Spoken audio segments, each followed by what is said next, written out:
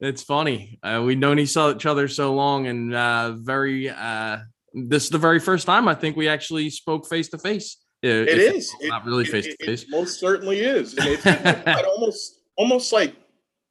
almost 12, 13 years? Yeah, that's pretty wild. Making me feel old, man. Dude, you like me even thinking about the fact that I was working for Beyond Hollywood, it's so far back at this point. Yeah, it's Oh craziness. man.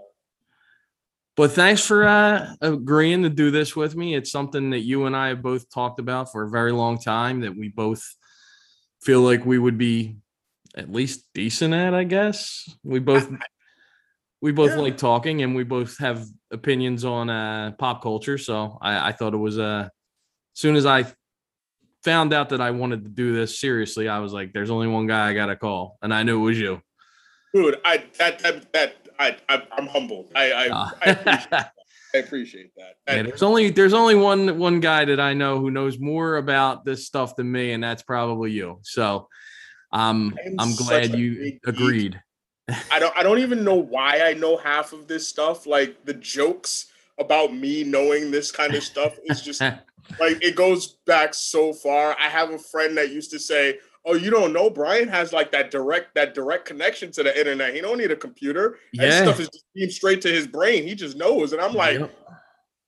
"Nah, look, it's just like y'all just don't ever see me doing it." Imagine what we could do if that brain power was focused on something probably, half as important as this stuff is. Although it's important to me, it's important to you. We're, But we're gonna make yeah, something of it. We're gonna yeah, make it I'm hoping. creative, I'm hoping. and I feel like that's what we finally are gonna put that power to. There we go. That's good. It's good to finally focus and harness our energy for good. So this is episode 1 officially of Geek Speak last week. I love the Uh, name. you love the name. I'm glad. Love Well, you had a part of it, and we bounced each other. We bounced each other some ideas, and this was what was stuck. And I guess for listeners, I am Ed, and you are Brian. Yes, I am. Also known as in my phone Deadpool with it one DED, not DEAD. Yeah, Uh, no DED. copyright infringement. Yeah, no mask, no copyright infringement. So we're good on that one. But If anybody yes, wants to call me something else, though, I've been known as Jinx for like pretty much my own life. okay, there you go. But that has two eyes. JIINX. And Okay, exactly. Yeah. interesting. But moving on to Geek Speak last week. Yeah, so let's get to the meat of what we're talking about today. So I know me and you both talked about what we wanted to say during these episodes, and we kind of wanted to go over everything that happened, pop culture or geek related, in the last week of the news cycle here. So, is there anything you wanted to start off with? Well, I think we should, start off with the shorter stuff and then move into the bigger stuff. So I know one of the things you had on your list, and on the list was something that when I saw it, when I posted on Facebook, my post was literally like, "Don't play with my emotions," and that was the SilverHawks Yeah, reboot thing. Like, one don't of do that. one of my go-to, and it's been a while since I've rewatched it, but SilverHawks was my jam, dude. Back in Tally the day, ho! it was. I mean, I remember, we didn't have a ton of money growing up, but my mom would give me like $5-6, and I'd go down to the store and I'd buy a SilverHawks toy, and I had them all, and they were awesome. I actually did not have any. I ended up Oh, having like I sadly like lived vicariously through my friend Noah. Like he oh, had all okay. of them, and like went over to his house and played with them. I don't get me wrong, I had toys. I just didn't have Silverhawks. Yeah, Like I had toys of the stuff we're going to talk about later. yeah, Like yep. yeah, okay. So, but I mean, I knew about the toys. I saw the toys, and I thought they were very well done Yeah. for the toy. I love the fact the spring loaded The arms with the wings, spring-loaded wings and all that stuff, man. and It and was, and the Mirage was absolutely cool as hell. Like that, you yeah, could literally put all the figures in it, and yeah, each piece got off. Like I'd be like, man, listen. It was amazing. I mean, thinking back to the cartoons and the toys from when we were kids. I mean, obviously nostalgia for every era, but I mean, we had the coolest toys. We just did. We did. It's just a fact. Really, I mean, it's some of the most dangerous ones too. Yeah, very projectiles on every single character. Yeah. Transformers made out of like half our stuff was made out of die cast up until like the mid 80s. Yep. Like literally half our stuff could give you blunt force trauma. Yeah. And the concussion. Yeah. We had a ton of IP that they made everything for. I mean, I think at one point in time I had a He-Man blankets and sheets, and I mean, you couldn't get away from this stuff when we were kids. And SilverHawks, it was one of those IPs that just everybody had, and kids my age were all over it. When I look back at it, like I've been watching these YouTube videos by this guy called like the Toy Guru, and he's basically been like they've gone through like all of the toys of the 80s and all of the cartoons of the 80s, whether they had a lot of toys or not. Right. So like they've Galaxy Rangers and Jason the Wheel Warriors, like they've done everything. Yeah. So when they do them, and like, in your brain, you're like, yeah, I remember that. And they're like, and this show only had like 20 some episodes. And I'm like, wait, what? Yeah. Because there was 85 versions of every single character in different outfits with different vehicles and weapons. Silverhawk definitely lasted for a little bit, but not nearly as long as Thundercats. No. And I remember, and it was basically done by Ruby Spears Productions, done and the same voice cast from Thundercats, and like the villain was literally the same villain with the same transformation thing with the same voice actor, but you loved it because it was just like, because we love Thundercats, so why not Thundercats in space with bird cyborgs? Exactly. Like, so, and then they got a little crazy with it when they started. Well, I mean, I can think of two more. Because they had the fish-based one, which was the tiger sharks, right? Yeah. And then what was the other one? They had the Beast Wars. What was that called? I know what you're talking about, but I can't even remember. That was like all of the animals. It wasn't just one. No, specific. Right? No, I know you're. But I mean, I got the Battle Beast one. Battle Beasts. That's what it was. Yes. Yeah, where you rub the little side, where you rub the thing off on their chests, and yeah.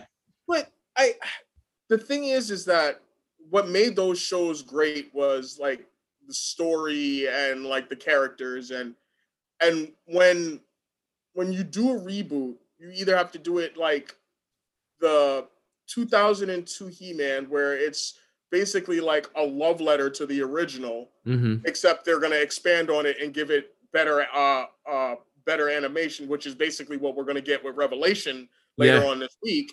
Yeah. Or you go the route of Thundercats and Voltron, Voltron Legendary Defender, where you take the IP, but you update it, you change it, but you make tell stories that still remind you of the stories of the original and things that still make you reminisce of the original. Yeah. And what I'm really hoping, and I'm still mad about that 2011 Thundercats not getting I know. Finale. Every time we talk, you bring that up because you're it was so good. Anyway, I'm hoping. Or even Transformers Prime or G.I. Joe Renegades or Resolute. Mm-hmm. All of those were really, really good nostalgic takes, and yet they were new. And that's what was fantastic. I feel like Revelation, and I know we'll get into that a little bit, but Revelation is going to be more like G.I. Joe Resolute was, where it's created by the people like us that grew up with it, but are now looking at it through a more adult lens. Yeah, it doesn't need to be given it proper story arc and proper instead of episodic 30-minute fun. Yeah, right. And there need to be stakes. I remember watching Resolute, and it opened with them finding Major Blood's body, and right off the bat, you're like, "Wait, somebody's dead." Yeah, And then right. a couple minutes later, someone else is found dead. And Yeah. you're like, wait, what? And And like, and it's like, okay, okay, I get it. And then you get the speech from Cobra Commander, and you're like, okay, now I really see what you're doing. I yeah. get it. And then And there's also the juxtaposition of the 80s show where nary a laser hit anyone. exactly. If it did hit a vehicle, the guy jumped out of parachute. Just in time. Yeah, Just in time. right. There was no And there was no stakes. Well, the movie gave you stakes. and Which they even was gave us false stakes, and I almost felt like that was always a reaction to the Transformers movie, where absolutely where yes, broke us, where yes. they broke us, you know, gave children some trauma for the first time. And like, I was rewatching that, and my daughter walked in, and she literally walked in on Optimus Prime's death, and was like. And she knew about it and everything. And she just like walked in. She like kind of stared at the screen. She watched the whole thing and walked out going like, yeah, I see why that can mess people up. Yeah, I mean, you were invested in them as a kid. That was your hero. That was hero. That was the man. And all of a sudden he was gone. And you're like, gives you the same feels as, spoiler alert, people dying in the MCU nowadays, and exactly just being crushed by it. So I'm hoping with SilverHawks, they follow this same trend. I'm pretty sure they will. I mean, it seems like that's where they're headed with it. Because it has such rich lore with just a little bit that they had. That's the thing I'm excited about most, honestly, is there was so little to draw upon originally that sure they could take that as the seed idea, but where they can go with it is, it's on. We don't know. Where are they going to take the story, Again, look at what they did with Thundercats. That was a complete 180 in direction of what they did with the original. The original was very superhero-esque. Yes. And the reboot was very fantasy-esque. Yeah. And I actually enjoyed the reboot more because in grounding it in this fantasy world, you set up a world. Whereas opposed with the original, it was just kind of they're plopped on this planet and stuff happens. Right, exactly. And there was great event. Don't get me wrong, I loved the show, but that's one of the shows that actually going back and watching it, it's corny as hell. Yeah, like, it does not stand up. Doesn't hold up as well. And I mean, I remember there being episodes where they did have flashbacks and stuff like that, where they showed a little bit of the lore and the background of the characters. But they were few and far between, and it wasn't until like maybe far on in the third season, fourth, where they brought in all the new Thundercats. Yeah, the Jagat. And then they started bringing, and then they just started hitting you with lore, like oh, by the way. Yeah, exactly. And you're like, oh, okay, oh, this is cool. Oh, okay, this is cool. And then you get the Tower of Omens, and I mean, it was cool. And to see what they did in the 2011 reboot, where literally all that stuff gets thrown in, but in a completely different light. Right. And it still was brilliantly done. That's what I need from SilverHawks. That's all I need. Yeah. So that's why I said, don't mess with my emotions. Don't play with my emotions. If you're gonna do this right. Don't go Thundercats roar on me. I don't have any words for Thundercats roar. I have no words for that. We won't speak of it. The show that shall not be named. Yeah.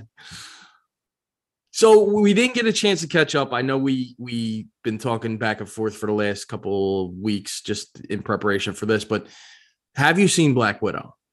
I have not, unfortunately. Okay. You know what it is like I have my my movie schedule goes based on my daughter. Yep.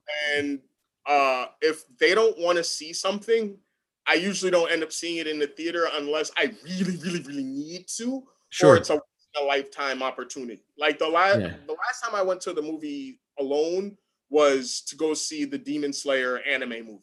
And we talked about that. Yep. Because, not only went to see it because I only went to see it because I happened to be scrolling to see about what was playing the next week. It was for I think A Quiet Place, and I saw that it was on the list, and I was like, I'm sorry, what? Anime is playing in Binghamton? Yeah. On a big screen? Yeah, so you had to do it. this just broke records in Japan, and I already like the anime. Yes, please, I'm going. So I went, and fantastic. That was the first time I had gone back to the movie theaters. Yeah, in the year and change. When I went to see Black Widow, same. I mean, that was the breaking the pandemic streak. So we went back and we had it. It was a great crowd. I was so happy. It was amazing. I thought that truly it was so well done, even despite the issues of having it held off and held back and all that stuff. I think they were able to tell a really good story, bring in some really interesting characters that they can, put into the future of the MCU. I didn't really have too many qualms. I mean, we'll save until you get to see it. Maybe talk a little bit of spoiler stuff on it, but face value, I liked it. I liked it a lot, actually. I thought it was maybe not top tier. It's not the top 10, maybe in 11 to 15 area in the MCU, but I am a person who's big into the Captain America series, which is, more or less spy related stuff like that. And I say more grounded. It's not more grounded, but it's a little bit more grounded than the big spectacle of Guardians and stuff like that, which I like that military-esque stuff. It's basically it's in the Captain America. It's in the Captain America category. It is. It feels like a Bourne Identity movie or like a James Bondish movie. Not to say it's the same exact, but it feels in that kind of vein, which is action, spy, thriller. Which is exactly what I would expect for something like that. Yeah, exactly. I have heard that Florence Pugh is just a phenomenal. She's amazing. Actor. She steals the show. Okay. Right. I mean, almost to a detriment to Scarlett Johansson, which this should be her spotlight. But yeah, you can't deny that girl has it, man. Every time she's on screen, it doesn't matter who she's on screen with, you're looking at her. She's saying the lines that you're connecting with. She's really fantastic in it. And I mean, emotionally, the depth in her emotion really comes through as well. See, that's what I really wanted to hear. I won't lie. I kind of spoiled some of it for myself. I watched like a clip compilation, and it was like her funny moments. So it's not like ruining anything crazy, but it was just like her snarky moments and whatnot. Right. And like I can't lie, I was cracking up. Like I'm watching it, and I'm just like, she's killing me right now. Yeah. And when she made the comment, about the one thing that Widow seems to do all the time. Yes. The whole crowd just roared. I almost dropped my phone. I was like, she didn't just call her out on that like that. She really didn't just do that. It was a very good line in the movie, man. It was very good. And then I got to see the callback, and I was like, that's better. Yeah. But what I will say is this. And see, and here's I feel like I've been getting down on Scarlett Johansson lately. Like I've watched some of her stuff, and when I watch it, I'm just like, I literally feel like I enjoyed Ghost in the Shell. I did not enjoy her in Ghost in the Shell. And see, I don't even think I've ever watched that movie just because it didn't look like it was for me. I was just if you're not an anime person. I'm not an anime guy, and also there was the whole backlash of why was she cast and all that stuff. And I get that. And I have a whole other issue. We could get into that. Because they know, seriously, it's like they did it right, and then they literally dropped the ball. And I'm like, but right. What? You wrote it into your story now. Anyway. She was very robotic in that movie, and I was always like, I don't understand, because the whole thing is the character doesn't have memories. No memories does not equate to no emotion. Yeah. I'm sorry, it does not. And so it was that. And then I actually enjoyed Lucy for what it was, but then there was something that was else. Decent. And then I saw her something else, and I'm just like, why is she just rubbing me the wrong way? And then I had a conversation with my daughter Jacinda about, you know, her, because I said, do you want to see Black Widow? And they were like, I've just never been invested in their character like that. And I was like, no, I get it, because they really never gave you much character except for that like flashback mind manipulation scene in the Age of Ultron, Right. and that little bit of stuff between her and Banner, which I always felt was wrong. Yeah, And like yeah, like absolutely. it just I never worked for agree. me. And then the other thing that got to me was like, why doesn't she ever have an accent? Like, They touch upon that in the movie, okay, which okay, is, good, good, and good. you know, Because I feel, there is certain things that this movie kind of, I don't know, retroactively course corrects, which I kind of like. Sometimes I don't like it, but it kind of worked in this. okay. And like you're saying, like how she in a lot of her movies doesn't emote, and she's kind of robotic, and I feel she kind of is. I agree with you there. In this movie, it for the character, it makes sense. I mean, for Black Widow, she was No, she was programmed and desensitized. We get that. exactly, And yeah. this movie touches upon that, and also it's a shame we know her final fate, because I would like to see her progress from there with the new personality traits she got from the end of this movie, which is a bummer that we're not going to see it. I mean, they could always do another movie set previously, but that would be I still ridiculous. need I still need my Budapest movie. I still need her. I still That's the need thing, her. man. I thought this was going to I be still it, need but her and Hawkeye in Budapest. That's I just can we just get that as I a thought movie? this would have some of that in there, and no spoilers. So I thought we were going to get the whole shebang, and they touch upon it, but they don't get into it. Okay. Yeah. Well, you know, I listen, as long as it's worth it. Everybody, if you haven't if you haven't seen it, there is a mid credits or post credits or Yeah. whatever. Post credits stinger, which is big news. I've heard, and I kind of, you know what, they Marvel kind of gave it away Yeah. after Falcon and Winter Soldier. Yes. They But kind of I will said say it. this. Obviously, internet will tell everybody what Yeah. happened, but without looking for it or being spoiled on social media or whatever, they don't give you the whole reveal. There's something more to it. You know what Oh that yes, is, no. but there's I know, something and more. that one was actually supposed. That reveal was actually supposed to come before Yes, before Captain. Falcon and Winter Soldier. Yes. Exactly. So it doesn't. So that's not. I mean, that's neither here nor there. And the way it's looking is they're going. They're trying to do almost 2 seasons of shows before they go back to any of these new movies moving forward, Yeah. other than the ones that are now coming out in the next like couple of years Right. that are Like already being Eternal, filmed. Shang-Chi, Exactly, all that stuff. Spider-Man and Yep. everything else. So after that, we're not going back until after Captain America, Winter Soldier, Loki season 2, and well, the Multiverse of Madness is gonna wrap up the That'll be whole WandaVision. And it'll exactly, actually it'll touch and upon some Loki stuff also, it will, which it I will. kind of a good segue here. So are you caught up on that? Hell yeah, Of course you are. hell Okay. yeah.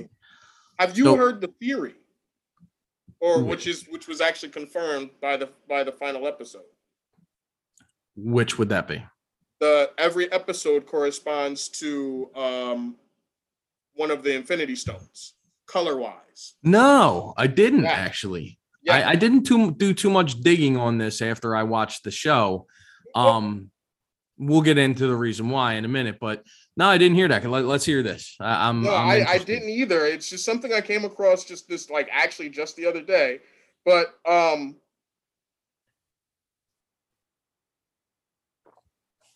it's like what they're saying is Loki episodes are they're like representative of or actually the Infinity Stones themselves. But it says, but basically each episode has a corresponding color to it, and then the themes within the episode also correspond to that corresponding Huh. gem. Time So power. Okay, that's cool. yeah, so there's the whole where's that I there's the whole fact that okay, for example, right off the top of my head, the um the episode where they're stuck on on that one planet. It's all purple. Okay. Which is and that's that was the all the one about basically power. Okay. And then the last episode was blue, which reality. Right. Yeah. That And makes what sense. just happened? Yeah. We get a multiverse, and like there's like the one episode was mostly orange. So I'm Okay. trying to find exactly where it was. Okay, here we go. Episode 1 was orange. The Time Variance Authority's area is all orange. Okay. Yeah. Time stone, And obviously. basically, that one was basically about Loki's soul, what he's going to do with what his life. Oh, okay. Episode 2 was episode 2 was the Reality Stone, and because the episode is shaded in red, and it's the first one where Sylvie appears, and she actually appears within red light. Episode 3 has a connection to the Power Stone. That's the Lamentus episode. Episode 4 is the Mind Stone, which is where he's actually where Loki tries to change Mobius's mind. Okay. The Mind Stone. And episode 5 was covered in green. And that was where we met all the different versions of Loki throughout. They're different realities, but they're also different versions of Loki in time. Okay. We get kid Loki and adult Loki. Yes. And so okay. So it ends up working out. And I was interesting. That was an interesting look. That's pretty cool. But yeah, I dig the that. show in general was fantastic. Yeah. I gotta say this. I was not as invested in this show as the previous two. There was something that just wasn't jiving for me. Maybe the first 3 episodes. And I don't know exactly what it was. A lot of it had to do with the character of Sylvie. I don't find her very engaging. I didn't find their chemistry to be very good. However, the reveal, the last episode, was amazing. Oh, yeah. And not to say that I didn't know going in we were getting Kang, because I did. And if they didn't deliver it, I figured it would be a stinger at the end, of similar to Thanos at the end of the first Avengers. But the fact that they gave us a variant of Kang, which basically was laying out, which was dressed like Immortus, yes, who is a version of Kang. Exactly. And it was, I mean, Majors he's phenomenal. Good. He is a phenomenal actor. So good. And I thought it was a clever way to introduce the character without introducing the character. Right. And I really like the fact that they got a guy who's classically trained, who's able to, really deliver different versions and different, demeanors in every one of these variants that's going to be popping up, because we're going to get quite a few. Oh, yeah. And when we're going to get a Council of Kangs. And when we get the really Kang, the real Kang, the OG Kang, he's going to be terrifying. Oh my God. It's going to be great. Like I really hope we get a really terrifying Kang, and then I really hope we get like a Rama Tut too. Like yeah. I want like all of these different versions of the character from the comic, because after seeing what he did with He Who Remains, and I was like, and He Who Remains was, like I said, basically Immortus, and I was like, and they may even make that like, no, that wasn't Immortus, that was He Who Remains. That was a different variant. Yep. And exactly, I was like, it was so good. Like, I also read an article about that. Did you know, like, the whole, like, he improvised the whole jumping on the desk thing? I did read that. I read that, and they said it was basically his stage background, and which is amazing. I mean, the guy delivered. Like, you could see him up and getting ready to do something, and they were like, okay, what's he about to do? Yeah. And they were like, they backed up, and next thing you know, boom, and we're like, oh. Yeah. And I also just read that the voices of the fictional, the 3 reptile council, those were all voiced by him as well. Oh wow, I didn't read using that. different That's awesome. voices that I didn't know. I was like, that's cool. Awesome. Yeah. That is And I very mean, cool. that shows you this guy's range and the gravitas he's going to bring to this character. Because once you see Thanos, you're like, well, how are they going to top that? You know, I mean, Brolin was fantastic, hit it out of the park. Also, the way that they wrote his character was amazing. Yes. So being able to top him, which a lot of people, you know, didn't even know that Kang was coming. I don't know how. I mean, it was kind of clear. Yeah, there's like literally only one or two other people it could have been, and Kang was the most likely. Yeah. I mean, it was pretty clear. And also, you know, friends of mine had said, well, they're not going to bring him in this series because he's going to make his debut in Quantumania, which we already know because it's been out for months, the news about that.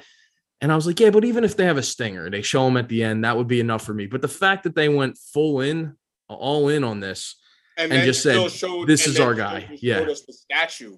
Yes. It was a great reveal.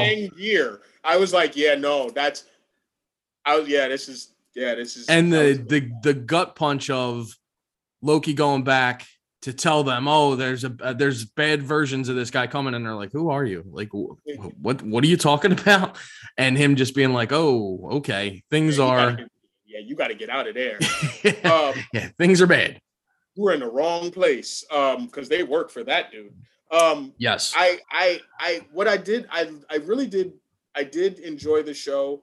I liked what they did with Sylvie was the way she was an amalgamation of so many different characters, mm-hmm. and how depending on the part of the story, she would swing towards she's more Lady Loki, then she would swing towards she's more Enchantress, then mm-hmm. she would swing, and it's like, and then she would swing towards like straight down the middle where she's just her own character. And I was like, and that's actually what I enjoyed about that. The little hints in the costume that said in like her wristbands were basically Enchantress's wristbands, and right. wrist circular green, and I was like, yes. But then the rest of it was like Loki, and I was like, okay, I really enjoyed that. What myself and Jacinda did not enjoy was, because it just kind of weirded us out, was the whole romantic relationship. Yeah, we were like, I could see it since it's you being a brother-sister thing, but falling it's even further than that. Out loud, I go, but you know, I kind of get it, because if anybody's going to fall in love with themselves, it's exactly. Loki. I think that's what they were going for, but they didn't realize how creepy it was. Exactly. I think they were going for the narcissism and didn't realize that's just not. And like I said, if she was a little more engaging to me, and their chemistry, the way they bounced off each other, and I actually bought the fact that they were in love, that could have worked. Maybe, I don't know. It might have won me over. But the main detractor for the series for me was that lack of chemistry, lack of or dislike, I should say, for her character overall. I didn't care for her. But the other thing that they kind of rushed the fact that this isn't the Loki that's gone through all this stuff and went end to end game and was killed. This is the Loki fresh off of trying to take over the earth. And the fact that he is totally 180 flipped by watching a movie on a projector, I didn't buy that. He should have been the cutthroat version of Loki from the first Avengers film. And I just didn't get that. It was more like, let's make him redeemable because we need him to be redeemable because people like Loki now. I agree, but I disagree. I agree that it moved too quickly. I think the change should have happened closer to like episode 3, episode 4, than basically episode 2. Mm-hmm. But I do feel, because of the way they set the situation up for him, of basically like, nah, you shouldn't even exist. Right. You're not the real one. And if you were, this is your life. Yeah. And for him to see it, and then for it to basically, I agree it happened too quickly, but I I also agree with the way they did it, because the way the Mobius character forced him to deal with himself was more realistic than him just coming to terms with it on his own. Because that's basically what those first 2.5 episodes was just Mobius hammering home, like, listen, you're a fuck up. Yeah, right. And listen, and I know who you are, but you keep trying to put forth this facade. And I'm gonna force you to see not even for you to see, because you know who you are. Right. I'm going to force you to put that out there, because we don't have time for you to deal with me dealing with you the way you are right now. Right. And I think that the only reason I was able to even get on board with this fast track to his rehabilitation was through the Mobius character, because he was taking none of his shit. Yeah, real. I can see that. It was literally like every time Loki tried, he's like, no. I know your crap. Cut it. Stop. I'm done. The one thing I would say that would have made this show better for me, and I don't get me wrong, I like the way it ended, but if at the end, when they gave them that whole layout of, okay, you can kill me, or you can, allow me to keep this, pruning all these other timelines because this is the best for everyone. If Loki was the one who was like, nah, you got to go, buddy, that would have him turning back to the ruthless Loki and being like, that would have been, it would have made that show infinitely better for me. And Sylvie being the one like, we have to go stop this. I half expected them to take over the TVA and do what they wanted. That's what I was expecting. I mean, I really half expected them to just be like, well, okay, listen, we're not going to do what they did, but we're going to take over. Yes. And turn it into something different. I just thought that was out of, I mean, I know he redeemed himself, but it was very out of character for him to just be like, you know what, this guy's right, let's go along with it. I just thought that would have ended it on such a perfect note of him going, you know what, you got to go. But he also said that, but he who remains sowed the seeds of discord between the two of them, but he also sowed the seeds, well, it was the seeds of discord between them by he immediately, Sylvie, can you trust him? And then, but he also, when he started offering all of that stuff to Loki, Loki already wasn't, there was Loki, like his the way his eyebrow raised when he said the Infinity Gauntlet, and he's like, and I'll let you kill Thanos. I feel like that right there is what stuck in the back of his head when he finally heard that full story of what had happened, because he's already experienced there's always a bigger bad. Yeah. Right. That's true. He's already experienced that. And he's watched the ramifications of that happen. And he's also met other people who have lived through those situations of there's always a bigger bad. And it's still not ending out well.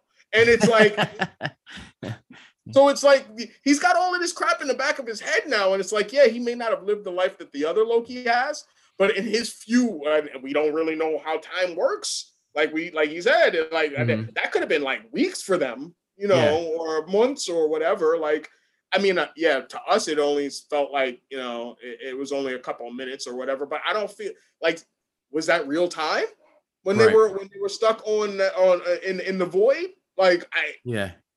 So regardless of even if it was, he went through some stuff. So it's like, he's seen some stuff. So in the back of his mind right now, and it's like, yeah, I can double cross, but there's always another double cross right behind it. So it's like, right now, I have no stable ground. I just want to live.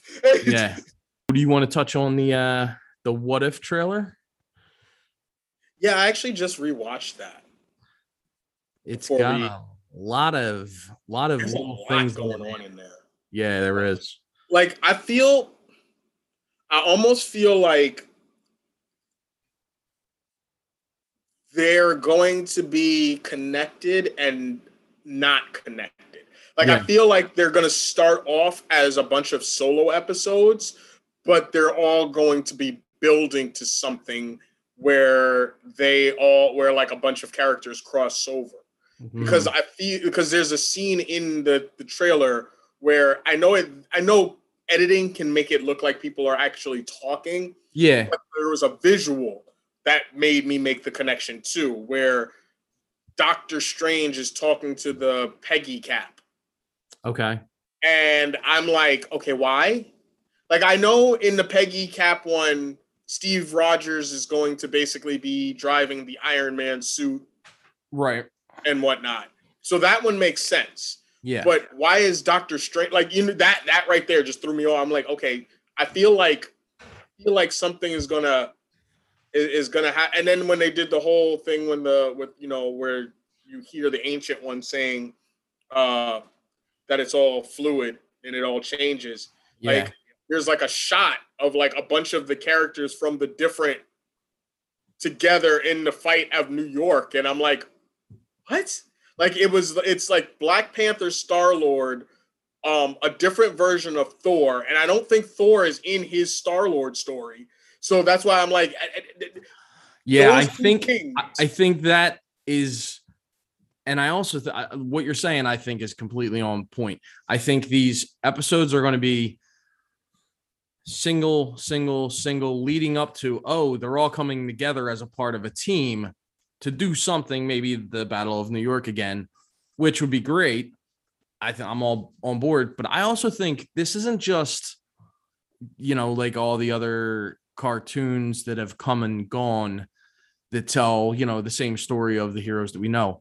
I think that the fact that they're bringing in the voice talent, not of everyone, but of a lot of the big, heavy hitters, I think that tells us that this is going to have bigger implications on the MCU overall than just a one-off animated series. I think it's going to have implications and direct correspondence to the MCU going forward with the multiverse. I really do think that.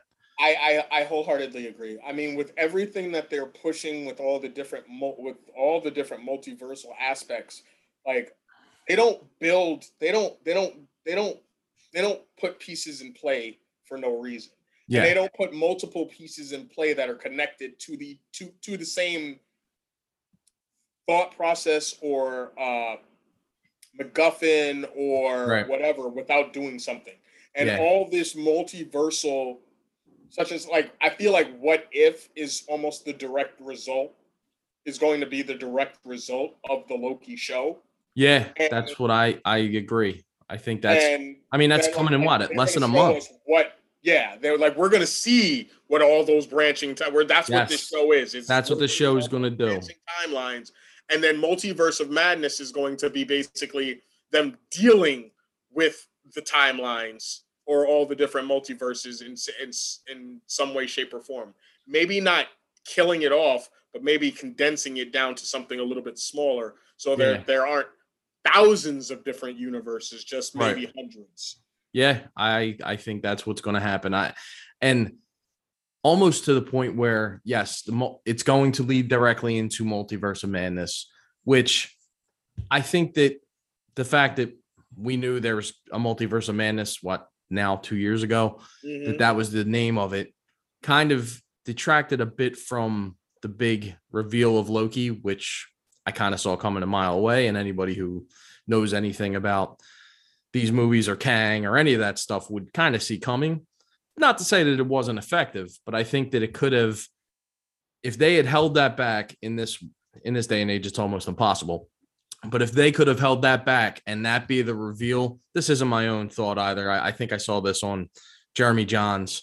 He had said it. I like him. I As like soon him. as he said it, I was like, man, that would have been great. If they would have held that and that would have been the after credit stinger of the show, which was, you'll see Loki will return in Doctor Strange and the Multiverse of Madness. That would have been amazing. I mean, I'm getting chills just thinking about that. That But would have see, been because of the phenomenal. fact that that's not coming out till 2022, Right. I, we're going to get Loki season 2 before that. Yeah, exactly. So We're going to, and that's going to further build into that. yeah, But I see why, but I was just, when he said that, I was like, wow, that would have been amazing. Just and they actually could have. They really could have just left it as it was named it'll just be named Doctor Strange 2. Right. All the way up until that reveal. And then say at the end of Loki at the season end of 2. Season 2 of Loki, he shows up and he's going to show up. And in Doctor Strange 2, the multiverse of madness. Yeah. And it's like they could have held that back, because if your movie is more than 4 years out, we don't need the full title. Yeah, it was crazy that they dumped that title so early. Honestly, I thought that was nuts. You didn't need to do that. I understand that there are some like really hungry fans out there, but like by doing this, you're making your situation worse, because this is what the kind of shit that this is what they're going to be expecting whenever any kind of huge event. Is like, oh, they're going to be dropping all the titles, they're going to be dropping, and then when they don't do it, why did Marvel do that? They could have given us this, and they could have given it. I mean, it already happened, so you're just literally like feeding into it by giving out. Like, they really should have held that out. But yeah, I'll agree. I think that would have been such an impact and left you on such a, oh my God, I can't believe this is happening kind of thing. Mm-hmm. However, it is what it is, and I still think it ended in a really good way. I'm not complaining at all. I'm just saying that would have been a big mic drop moment for them if they could have held that back. Oh yeah. I mean, and this is, I'm gonna get off topic just for like 2 seconds, but it's quick, but it does. It wraps around, huh? Yeah, it does stick to this. My whole thing with the last 3 Terminator movies, they ruined with their trailers. I watched the trailers. I did not watch the last 3 movies. You don't have to, because they give away the twists. Yeah. And every time they did that, I was like, yo, you ruined the movie. Oh, they did do that with John Connor is the Terminator. I remember that. And I was that was Genesis. Yeah, I watched Salvation. That was the one with that one wasn't terrible. No, I thought that was okay with Bale. But that was the thing is they gave away the twist in the trailer. Now, could you imagine if I went into the movie and you did not know he was a cyborg?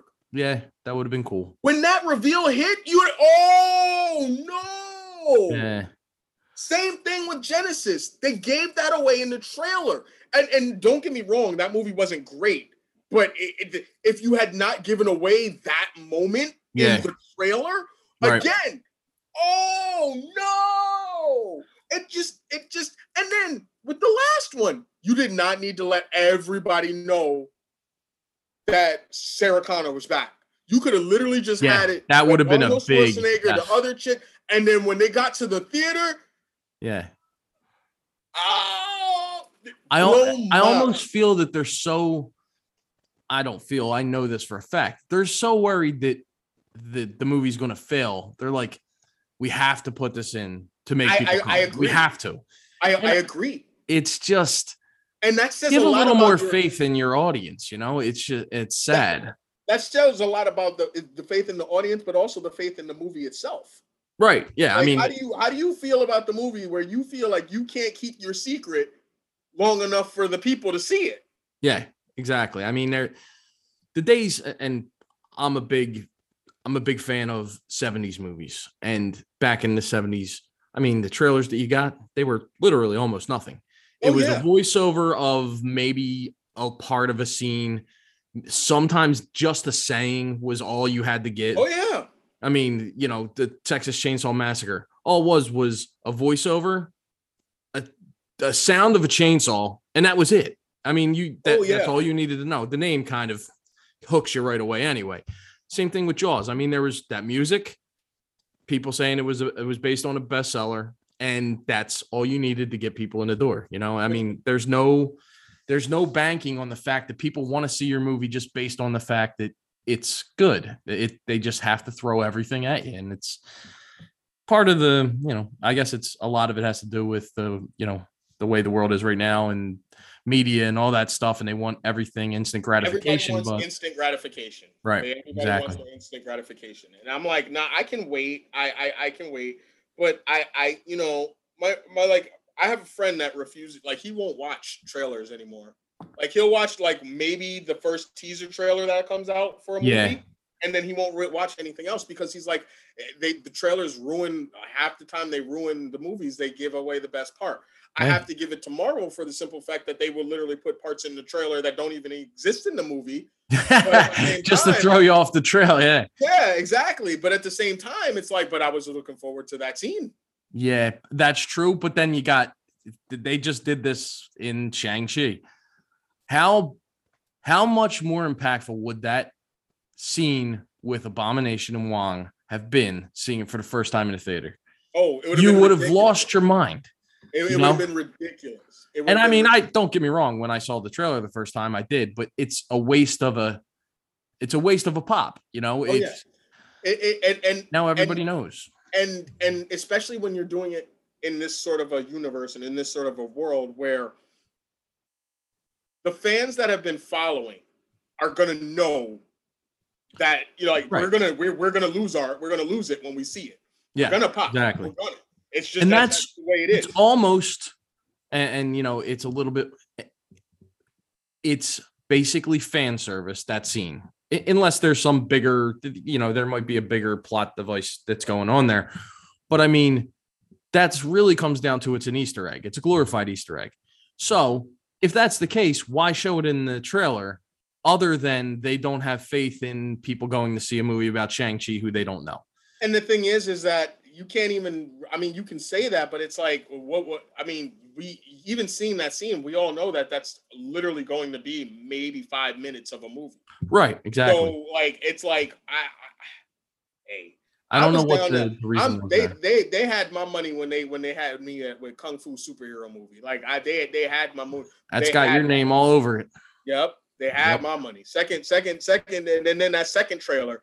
They really had. Once they actually started showing the rings and all. I'm good. Don't show me no more. I actually saw the Funko Pops for them in the store the other day. Excuse me. I went there and they had the one for what's his name, Razor Fist, which looked pretty cool. They had one for Mandarin, just when he's as human, not human, when he's just regular. Wenwu. Yeah. And they did have one other character who I'd never even heard of before. It was like, it looks like a villain of some sort, and it's a girl, but it's not the assassin with the mask, with the kabuki mask that's from the trailer. So it had me intrigued. It's probably it's probably his sister. Oh, is that what it is? She got like short hair and yes, that's what it was. That's his sister. They show him fighting her briefly in one of the trailers.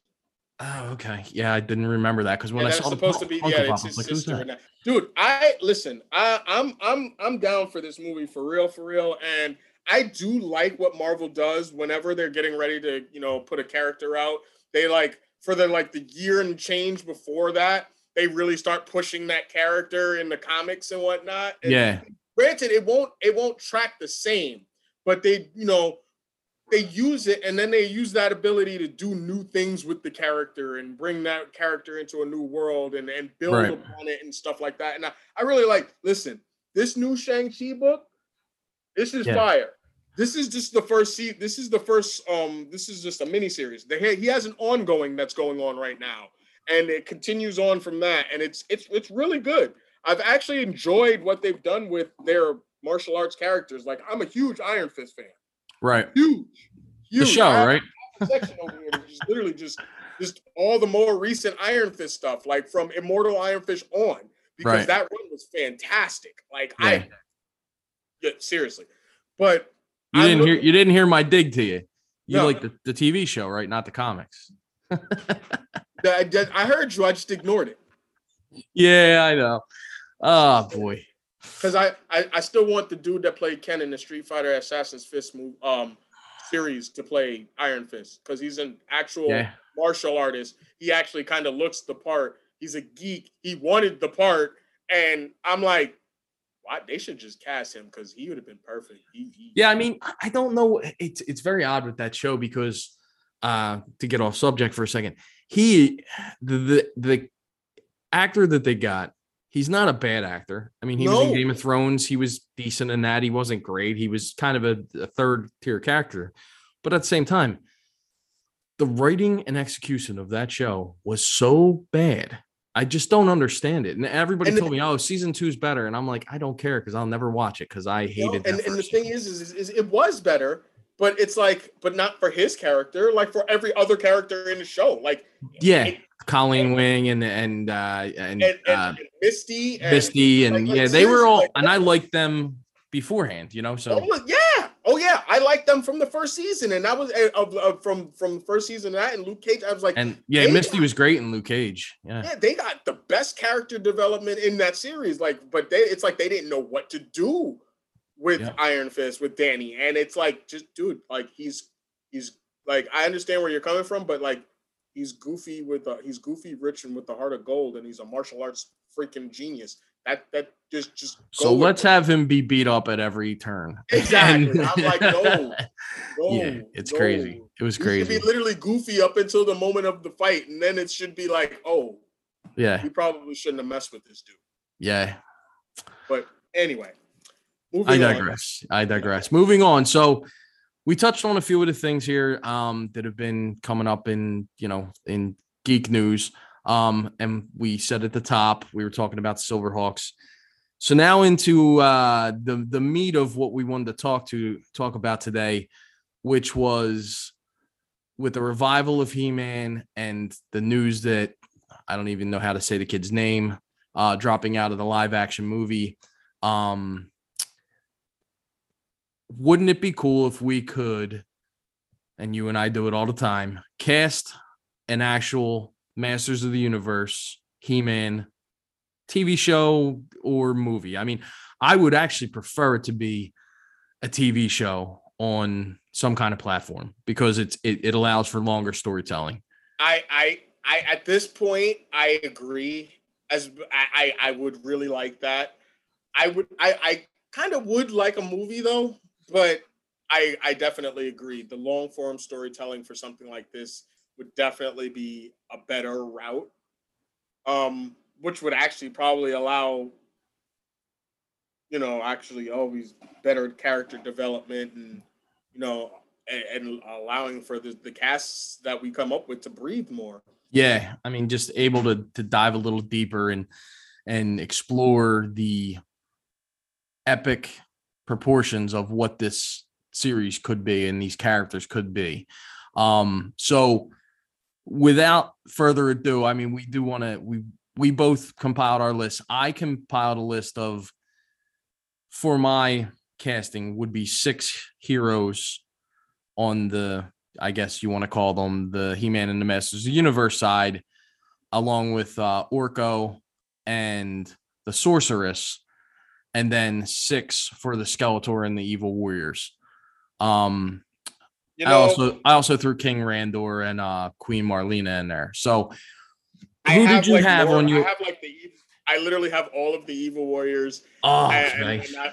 Not all, but like the major ones. But I literally, I feel he's like, I got 6 heroes. I'm like, 6. I got He-Man, I got Man at Arms, I got Tila, and I got Clamp Champ. I didn't even think beyond that. I should have. And I was trying to think of more along the lines of, if you were making, let's say, a series, just to make it even the odds here, and No, I understand. I just didn't think.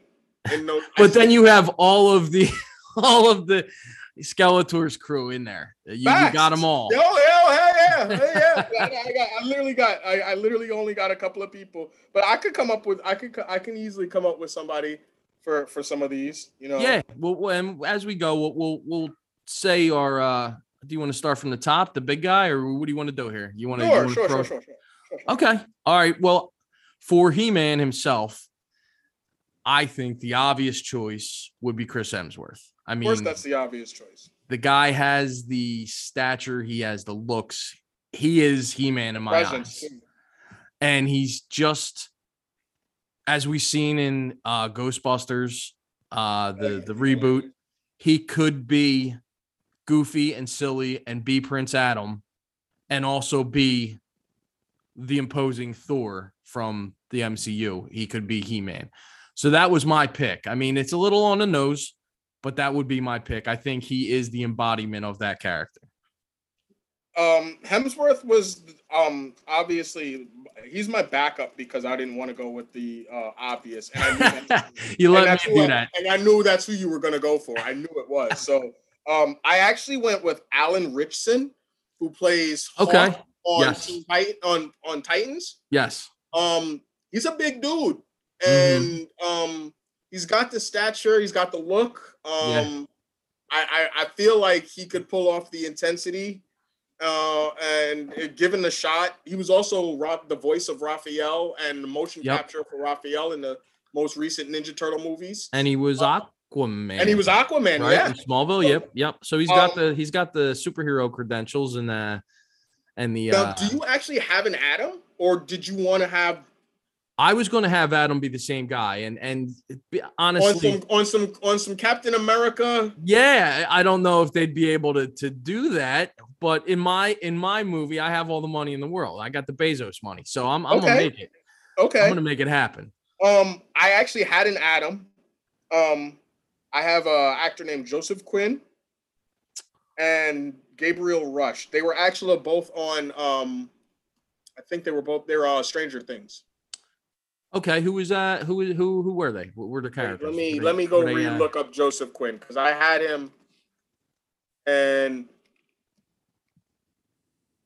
I'm gonna do that too. Let me take a look. Let me see who you're pulling out of the hat here. Joseph Quinn, and he's Stranger Things. You say? No, he was not. Actually, yeah, Joseph Quinn was actually on Game of Thrones season 7. He was Okay, I see the guy. I'm looking at him. I don't remember what else I saw him in, but why his name came up. But I was like, oh yeah, no, he actually looks like he could pull that off. But the other one, Gabriel, I originally was gonna go for everybody's current go-to for young people. What's dude's name? He's in Dune. Oh, Jeremy or Timothy Chalamet. Yes. Okay. He's an actor that I've seen him. And I was like, nah.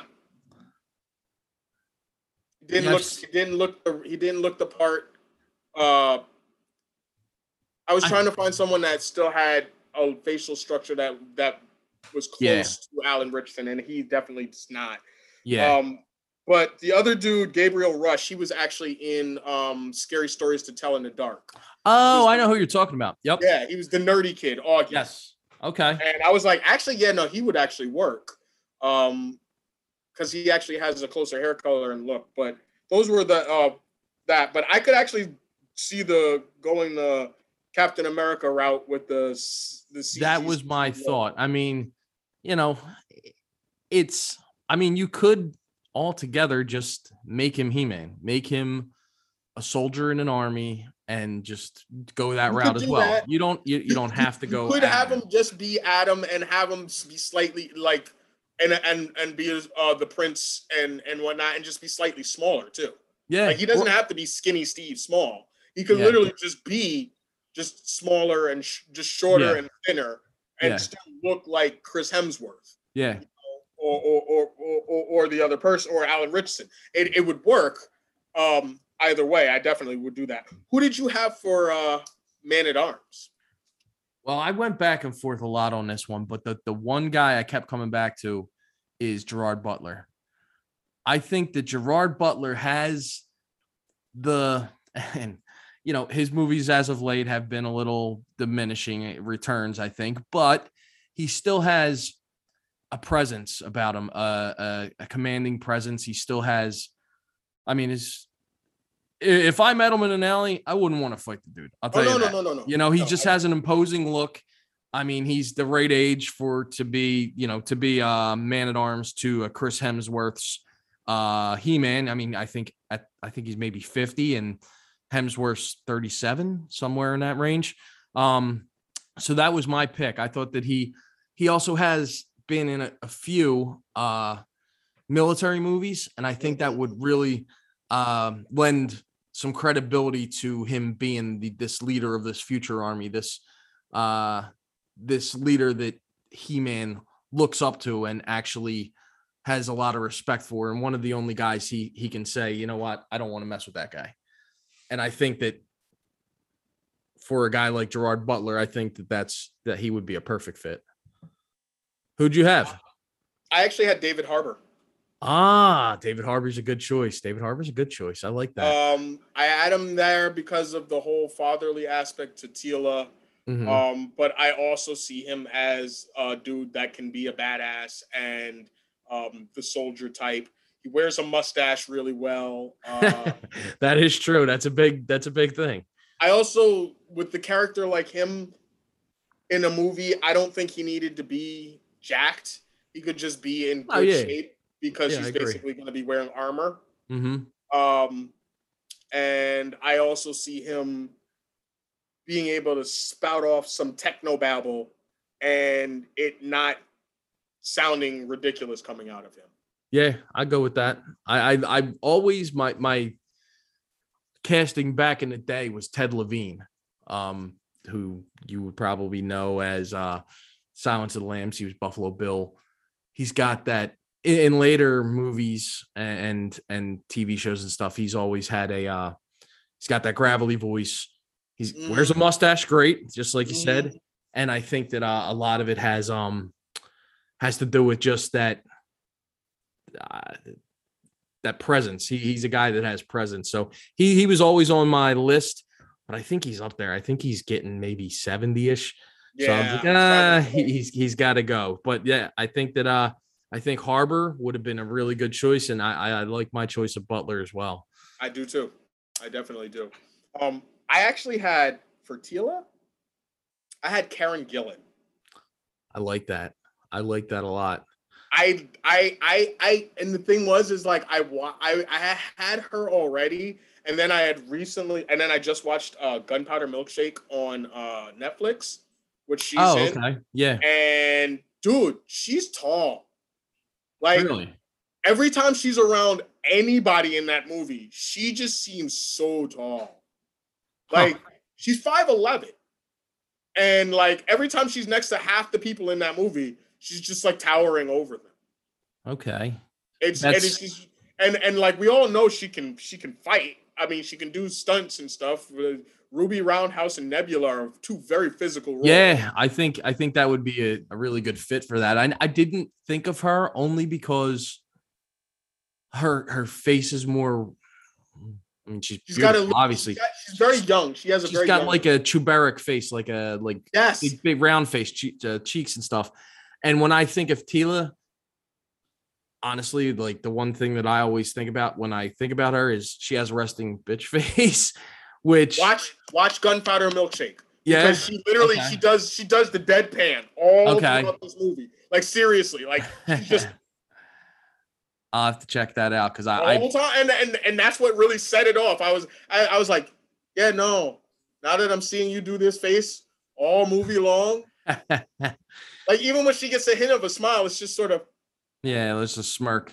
And I'm like, okay, yeah, you could definitely do hard ass Teela. Yeah. Because I kept thinking about that too. And the thing is, it's like Nebula is so different because there's the blue and the ball. Right. And, yeah. But she doesn't smile there either. So, yeah. But it's a disconnect because you're not thinking of her actual physical. And then you think of her as you know, as the redhead ass kicker, and you look at Ruby Roundhouse, and she just like you said, cherubic and beautiful. Yeah. And you're like, yeah. But now I can see that. I mean, definitely has the action credentials.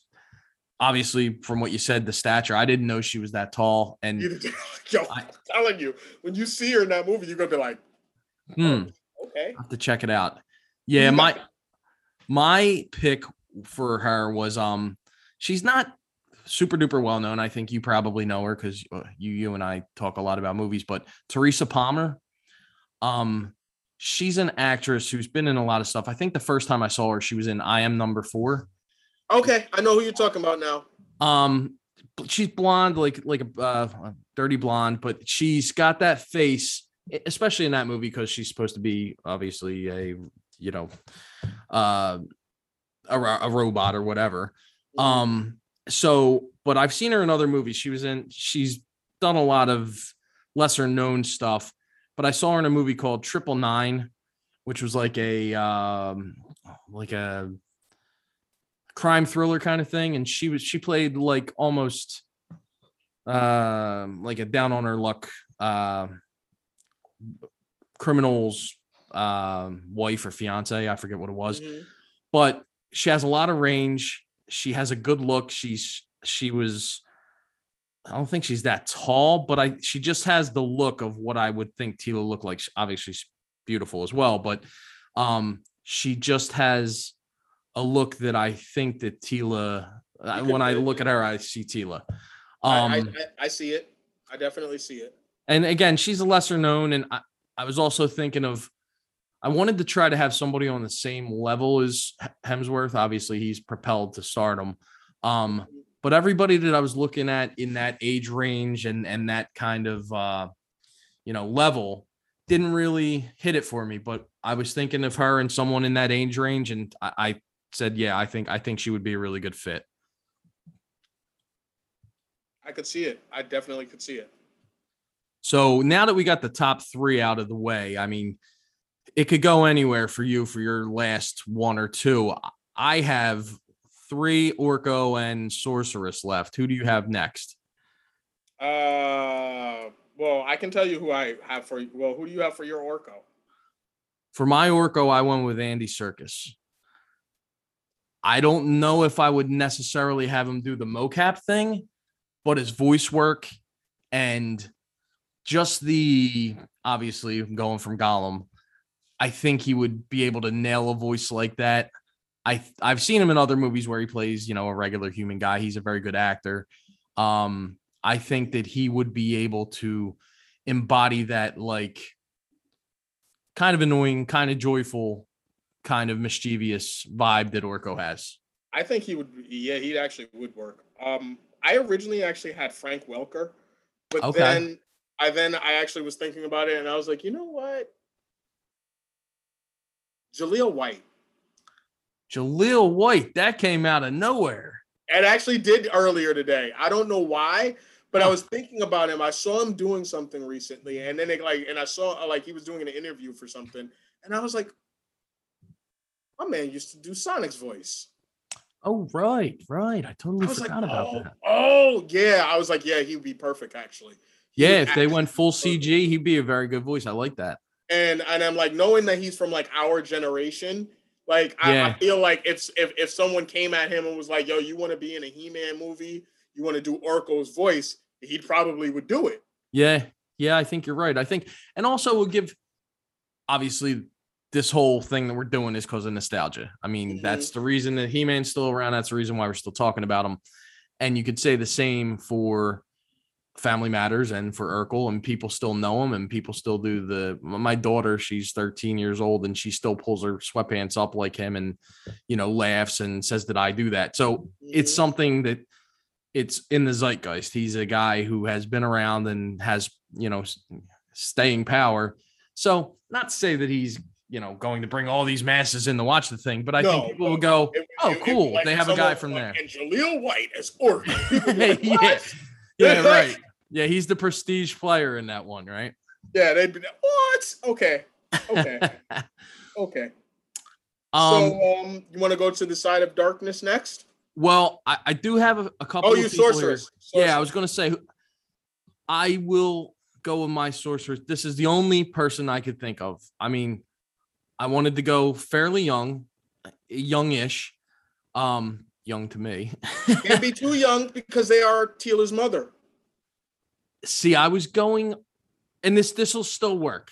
Even with that, I was going to go as the fact that you don't really know that in my story, but that's fine. So I went with Cate Blanchett. That's who I went with too. There's only one person I think of when I think of her, and I don't know why. I don't know what it is. I just think she has that stately, I guess it has a lot to do with Lord of the Rings. She has that stately presence. She has this demeanor about her that you go to her and she's going to give you all the answers. And I think that's what you need in a episode or in a character like the Sorceress. And I think that she would nail that role.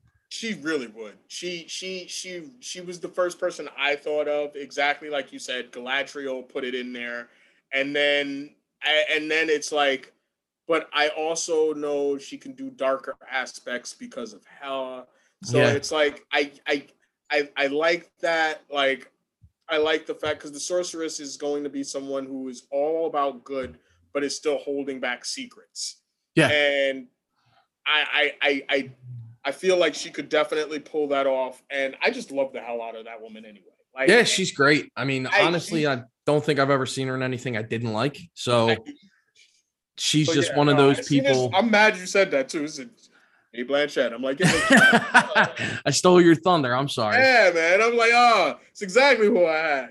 I think it's odd that both of us, because usually we don't always meet up exactly on things, and a lot of times, especially like with story wise and stuff, you're on a whole different level than I am. I always go, I'm the tried and true. I like source material. You like when they change things up.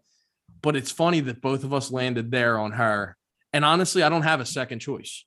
No, I was neither do racking my I. She's brain. I couldn't think of one. the only name I have for that. Yeah, it's very odd. All right, moving on. I have a few people that I put on my good side. I'll just run down them real quick, and then we'll head over to Skeletor's Okay. crew. So I had to round out his team. I had Stratos, and the guy I picked for him was Aaron Eckhart. You know, it's funny because if I now that I'm thinking about it, if I'm gonna cast Stratos, I'm gonna cast Gerard Butler. See, I was going back and forth on that because he actually kind of looks more like Gerard Butler than he does Aaron Dude, Eckhart. they basically made him sound like they made him also sound like what's his name in the 2000 X reboot. They made him sound like Sean Connery. Oh yeah, you're right. I forgot about that. Yeah, and he is. Yeah, he could even do that. His regular voice. accent. Yeah. So I didn't think of it, but as soon as you said Stratos, I was just like, yeah, no, Sean Connery. But I like your pick too. And again, same reason. He's done a lot of military roles. He has a presence to him. He's a guy who, and his face, he's just got that jaw and that face, yes. and the cleft in his chin, and you're just like, okay, this is a guy I got to take orders from. This is a guy I want to be on my side when I'm going to battle. Definitely be the leader. He could definitely be the leader of a race. Yes. So that was my choice for him. I also had Manny Faces, who he's not like top tier guy. He's not the guy, but he's a counterpart to another guy I'm going to talk about later. And the person I went to for him was Lee Pace.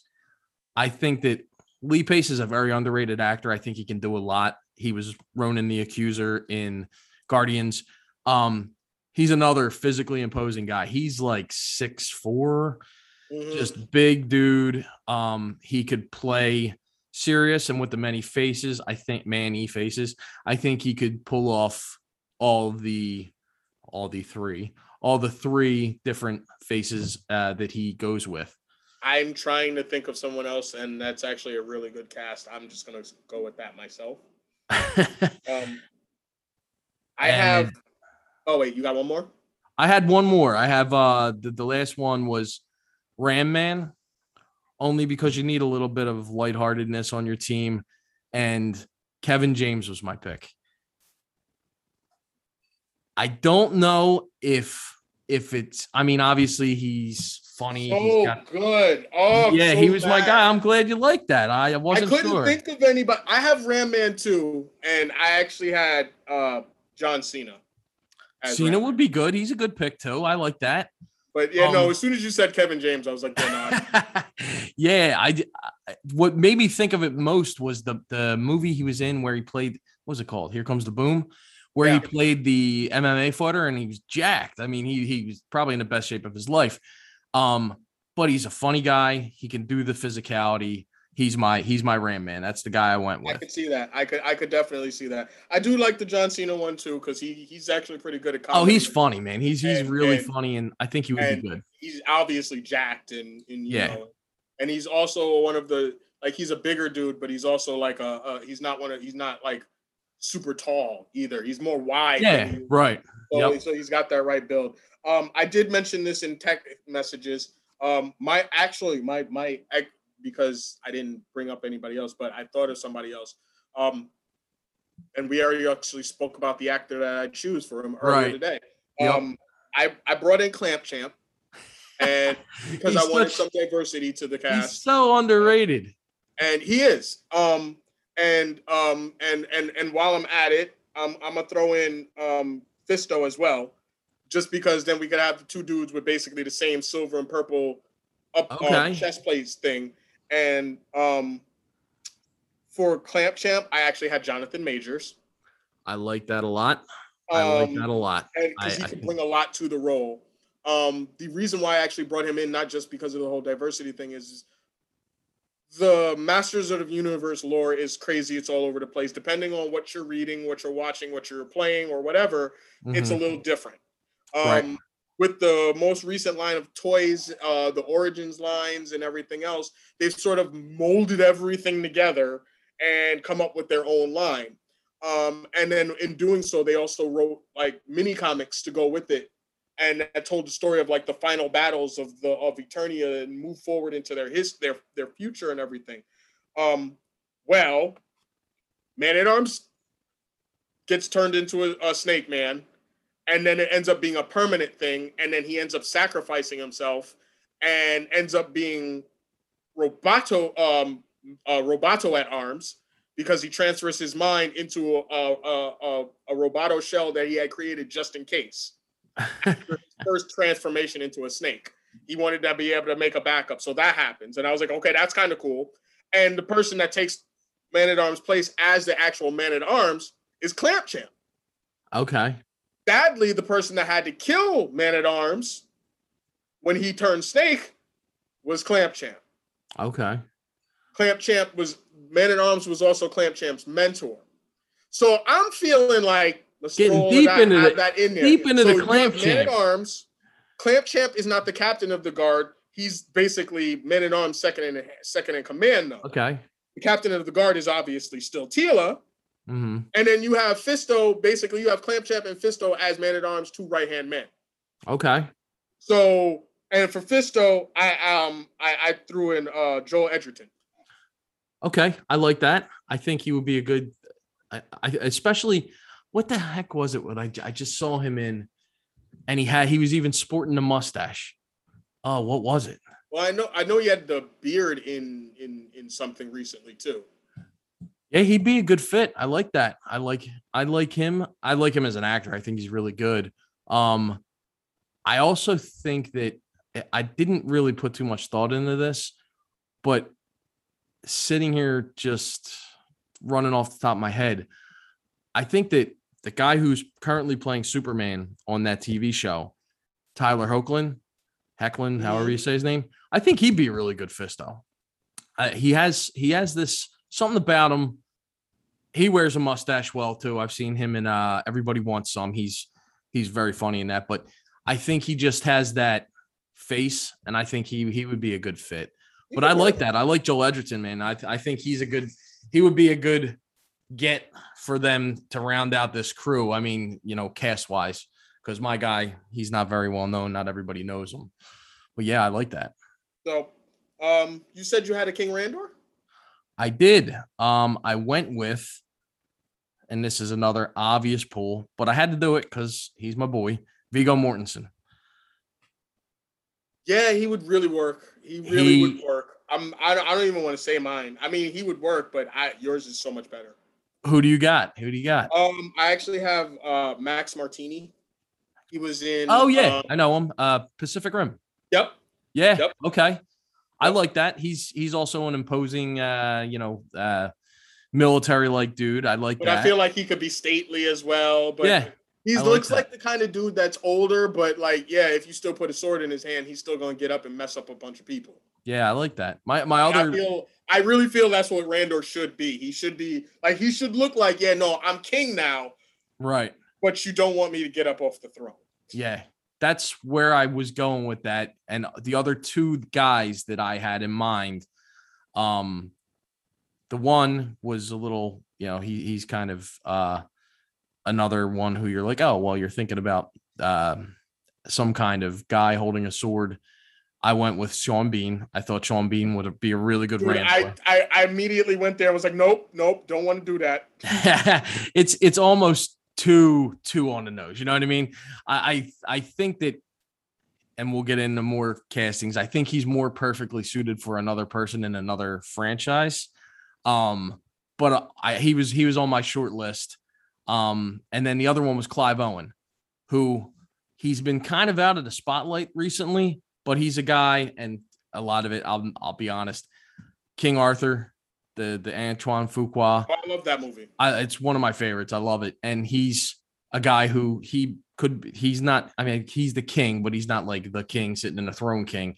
But he's a dude where if he was sitting on the throne and he needed to grab a sword and jump into battle, you'd be like, I can believe that. Yeah. I actually have Lena Headey as Queen Marlena. Okay, you went with Lena Headey for Marlena. That's interesting because I have her somewhere else on my list. I know she's Evil Lyn for you. Of course she is. Yes, she's my Evil Lyn. She's gonna be mine, but you'll wait till you hear mine. Okay, all right. But, so let's hear why she's your Queen Marlena. Just because of the her. See, because Marlena, in the comics, I always feel that she's just like a kind person. You know what I mean? And Lena Headey, although she may be a very nice lady in real life, who knows? And I'm sure she is. Played some mean. Every character I've ever seen her play has been a mean, evil woman. I mean, it's just Gorga's not a mean, evil woman. No, you're right. Gorga's not. It's but other than that, I can't think of another thing where she was a hero. You know what I mean? She was also Sarah Connor. Right. I forgot about that show. And she's actually in Gunpowder Milkshake playing Karen Gillan's mom. Man, I gotta watch this show or this movie. I gotta check this out. Karen Gillan, Lena Headey, Michelle Yeoh, Angela Bassett, Carla Gugino. Like, the cast is on point, and the movie was fun. I'll have to check it out. I gotta watch that because I'd like to see her get to play something like you said. That's sort of against type.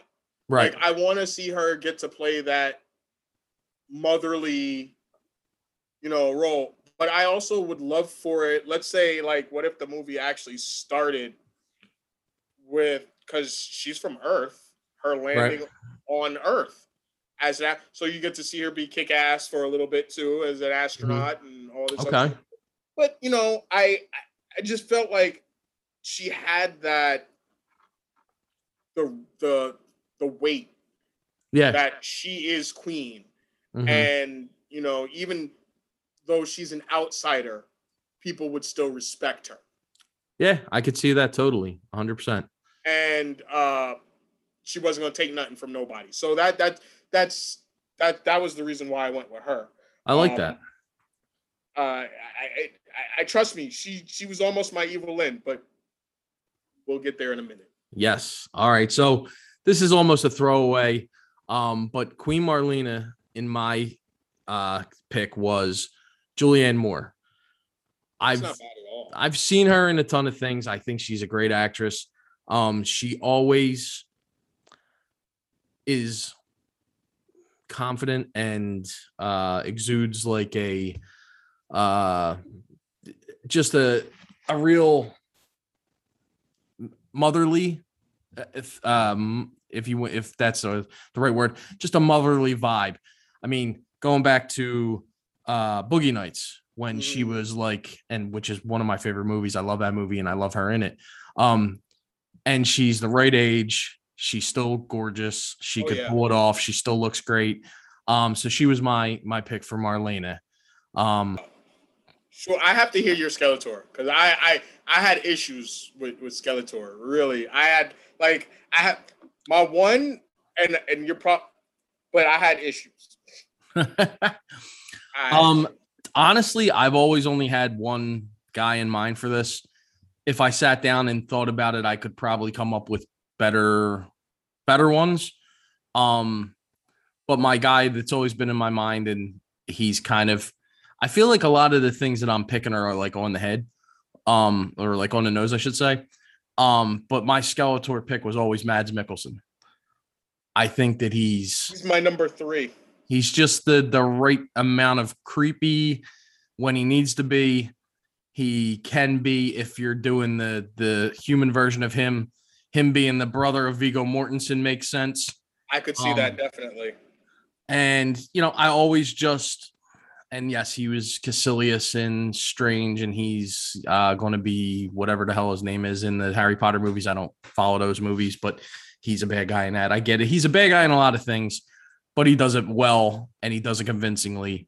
The only hurdle may be he's sometimes hard to understand. But again, I think that's a minor, a minor problem. I think he'd be able to deliver. Who you got? So there's a bit of a nostalgia factor and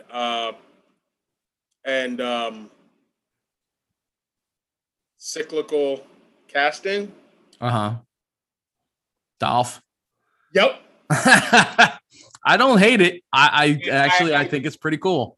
Like for some odd reason, it just kept like every person I came to, I was just like, yeah, but Dolph Lundgren, like, would be cool. The fact that you have former He-Man now as Skeletor. I like that. He's an imposing dude. He's got the voice. Like, he could be the older brother of Randor. Yes, absolutely. Absolutely. Like, he can still do physical. Yeah. I mean, he was an Aquaman. He was imposing. He was kingly. He was Drago again. Yeah, I like that. He was Drago again. I mean, my other choice was actually Dougray Scott. Okay. I would say the only drawback to him is he looks every bit of whatever age he is. I mean, exactly. He's looking rough. And he's not very tall. I think he's maybe 5'5", 5'6", something like that. He's not a tall guy, which made sense when they were back in the day thinking about him for Wolverine. Yes. Although he never would have been able to deliver. No, I can't say that.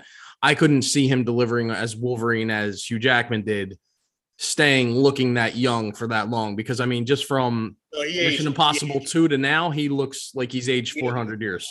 He definitely did. But yeah, I had Mads Mikkelsen as my third. I had Dolph Lundgren as my first. Mads Mikkelsen. The Dougray Scott actually came out later. Believe it or not, I actually had Christopher Eccleston as one of them. He would be cool. I like that. Yeah. I feel like he was so wasted in Thor 2 that like it would be a chance for him to redeem himself and be a proper bad guy. Yeah. I actually think so. Yeah, between those, so I'm probably going to go between. I actually like Dolph Lundgren. I think I like him better than I like Mads Mikkelsen.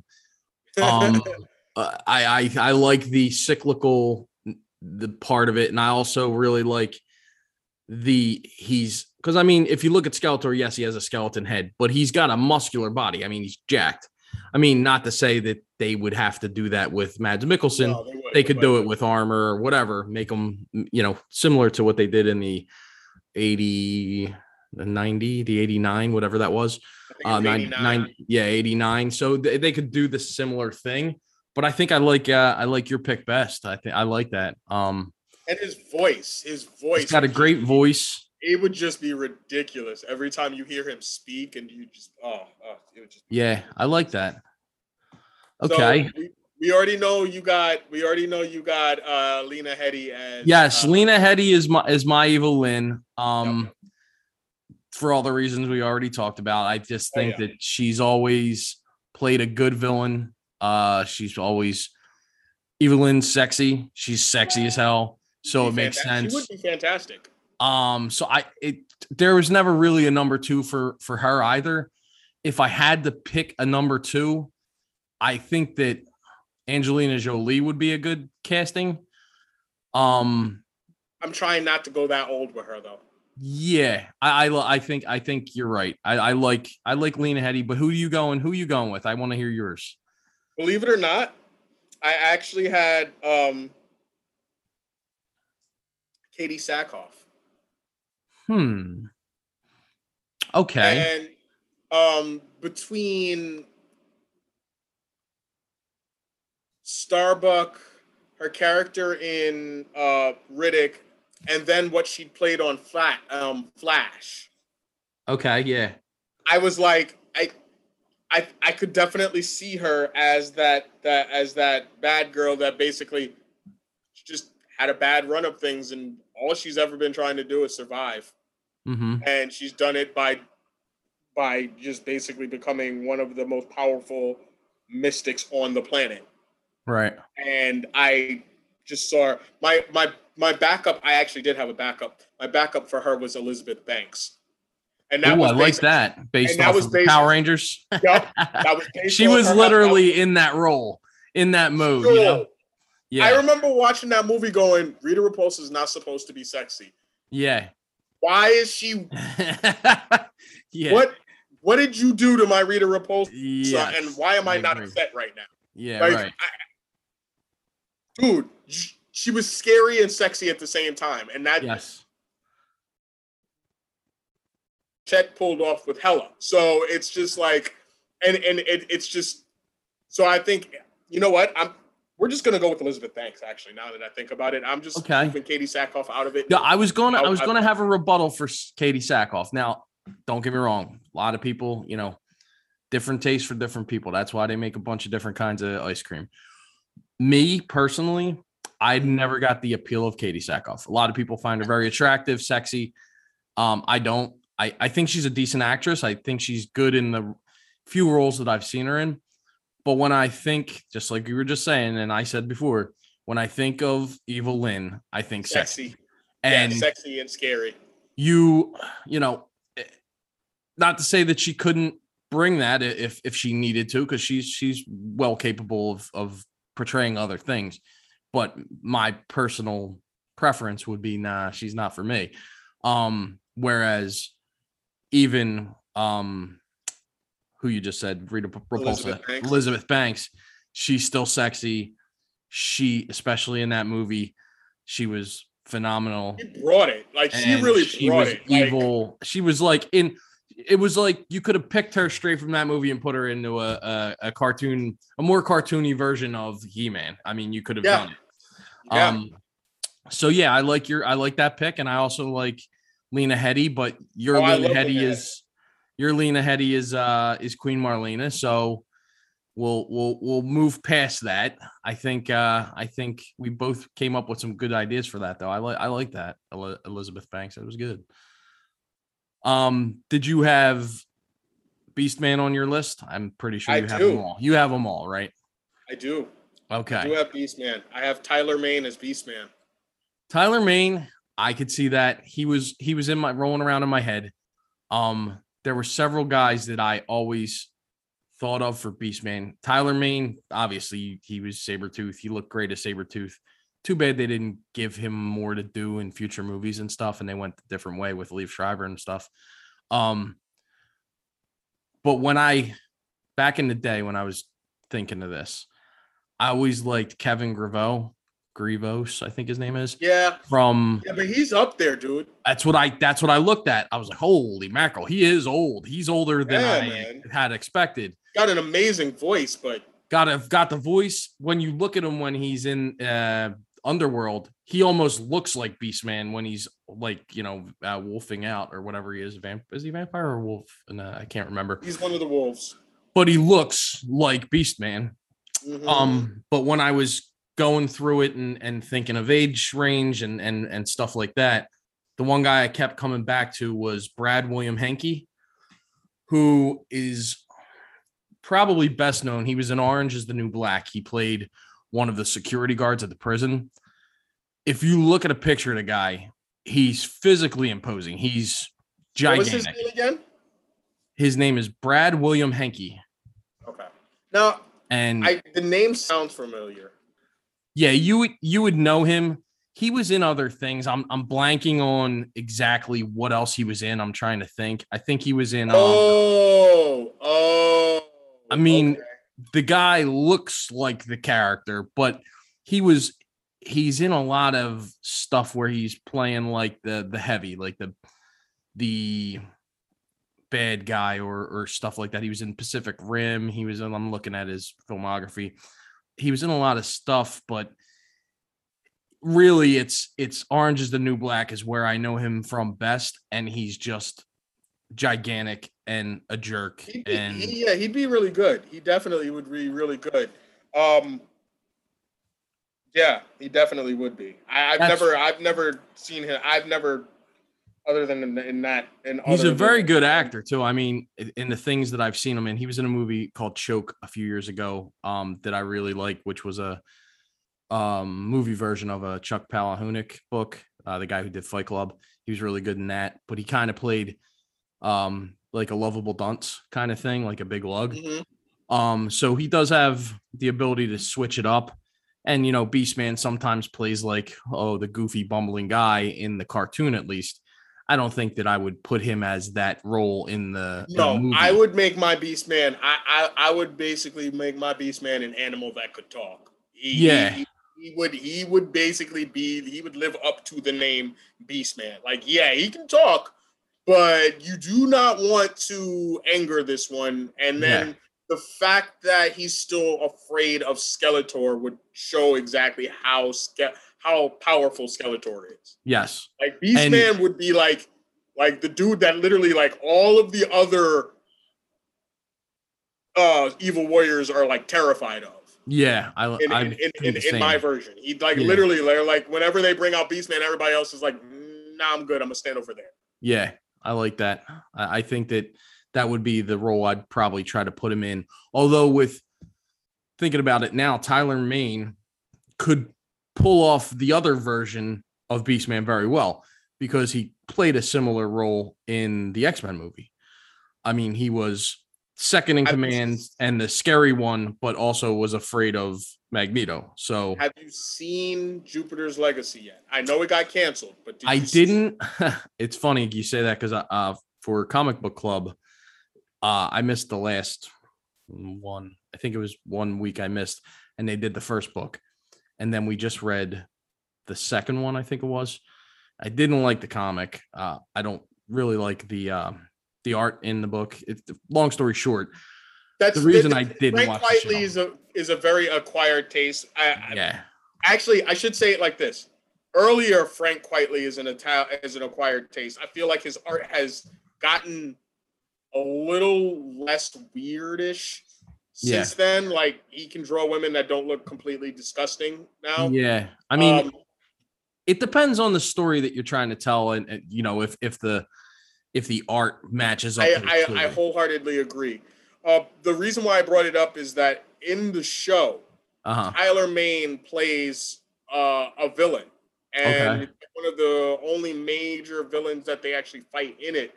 And what you don't realize, like, when you first see the character, you're thinking he's like some like armored, like Hulk-like character, and then come to find out he's actually like super intelligent. And whatnot. And so there's an episode and a scene where it's just like him talking. And you're for that moment, you're just like, what? Because you're not expecting it. So like, it threw me off, and I was like, whoa, Tyler Mane can actually like act. It's not like it's not just him playing the big scary dude. It's just like, he's a big scary dude, but at the same time, there's a lot up here. And like, they literally had to bring him in to do an autopsy and whatnot. And he's just like, and when he was speaking like the technobabble, I was just like, no, I believe it. Yeah. Okay. And that alone made me go, okay, yeah, I could see this dude. Now give him his normal gruff voice and whatnot, and give him some messed up lines and have him go at it. Right. The intensity between that and what you saw in the fight scenes in that, and then X-Men, like you said. But I could see your dude too. I could definitely see your dude too. All right, who's next for you? Who else you got in your in the Skeletor's Evil Warriors? I got Frank Grillo as Trapjaw. Oh, that's way better than who I had. Oh man, I'm like embarrassed how good that is. Don't be, man. What you got? That was good, man. So I was like searching high and low. I'm like, who am I going to pick? And he was actually one of my backups for Beastman. and that's Nathan Jones. I went Nathan Jones because I'm thinking Trapjaw doesn't necessarily have to be a guy who talks a lot. Nathan Jones, physically imposing, looks like an absolute monster, but does he need to be talking in movies? Probably not. Just the few movies I've seen him in, he had maybe one or two lines and that was it. And that, that's fine. Do that. Please do that, Nathan Jones. I think the most I've ever heard him speak was in Fury Road. Yes, actually, you're right. Because you don't say anything in Troy, which I love that movie also. And that's the first time I saw him in a movie. I don't even think he talks in Condemned, the movie with most Stone of the Cold. movies that he's in, he just fights and roars. And he shows up and you're like, ooh, that dude's a monster. Okay. So that's who I went with, but Frank Grillo is such a better choice. Such a better choice, man. I'm embarrassed. I don't know why it popped into my head like that either. It was just like I was going down and I'm like, I tried. Actually, yeah. And then I was like, Frank Grillo. I was like, yeah, that works. He always plays henchman and he's good at it. Yeah. And it's like whether they're even going to do a lot or not, it's like you're kind of drawn to him because he's just like just that kind of a character. And he's like a guy that you could see in a group of other guys who you're like, he fits in with these guys. I like that. That's really cool. I like that guy. That was a good pick. So you did mention Triclops. Yes. Now my pick for Triclops, and you might not see it this way, but I think that Ian Anthony Dale would be a good Triclops. He's known for, he's done a few, and a lot more about martial art movies. I think that with the martial art, and there's other martial artists, but I think he just has a look about him. He has a watchability. Everything he's in, I'm like, man, that I believe this guy, whatever he's in. And I think with the martial arts background, not saying that he's like the best martial artist in the world, but I think with that background and the movies that he's been in, he could add a physicality to Triclops that would work well. It's funny that you cast him as that because I don't know. There was something. It must have been the skin. It must have been the skin color or something like that. Because I cast Brian T. That works too. I like that. Brian T. Like I just there's something about him. He's got like a very defined jaw, and if the jaw was what I was looking at exactly. And then like and then arms. It's like I both of those are very good. That's just good casting on both sides of that. Like I could see that. Either one of them because with Ian Anthony Dale, you don't have to go the jacked route. This dude's just skill and intelligence. And then with like Brian T, he's slightly jacked, but you could still pull off all of this stuff. It's just like those are. I like that. I like how there was like some parallel thinking there. That was good. I like that. Back on that Kate Blanchett level. Kate Blanchett is the only sorceress ever. So did you have a merman? I did have a merman. I'll be honest, he was the one I had the most trouble with. And I'm not even sure I'd go 100%. Like I don't even think I could get 100% behind my pick. I think the guy's good and stuff. He's definitely not a super well-known name or anything like that. But I picked James Frain, who's an actor who's been in one of James Franco? Frain. Oh, Frain. Count of Monte Cristo. I know who James Frain is. We shared a love of that movie. So he was a guy. He has that. The face is just He was the villain in that Cape TV show. Yes. And he's just got a face that you just want to punch. And at the same time, he comes off as menacing. I don't know. That's what I went with there. Because I think with a character like Merman, almost like Aquaman, you have to have somebody who's menacing or imposing to be able to kind of shatter the idea of what that character is. Because in the cartoon, Merman is very much just a guy who gets his ass kicked a lot. So you need somebody. I did like what they did with it. Say that again. I did like what they did with him in the reboot though, because they actually like made. Yes, they gave him something. Yeah, they gave him something to do. So who'd you have for your merman? I'm with you. It was a hard choice, and I feel like with a character like that, it's all about the the movement and everything else as well. Um, so I actually went with someone who's been known for playing fish people before. I went with Doug Jones. Doug Jones. There you go. Good And pick. I actually went with Andy Serkis as his voice. Okay. I like that. Because Andy Jones has been known. Andy Jones. Wow. Just put them together. Make it one guy. Yeah.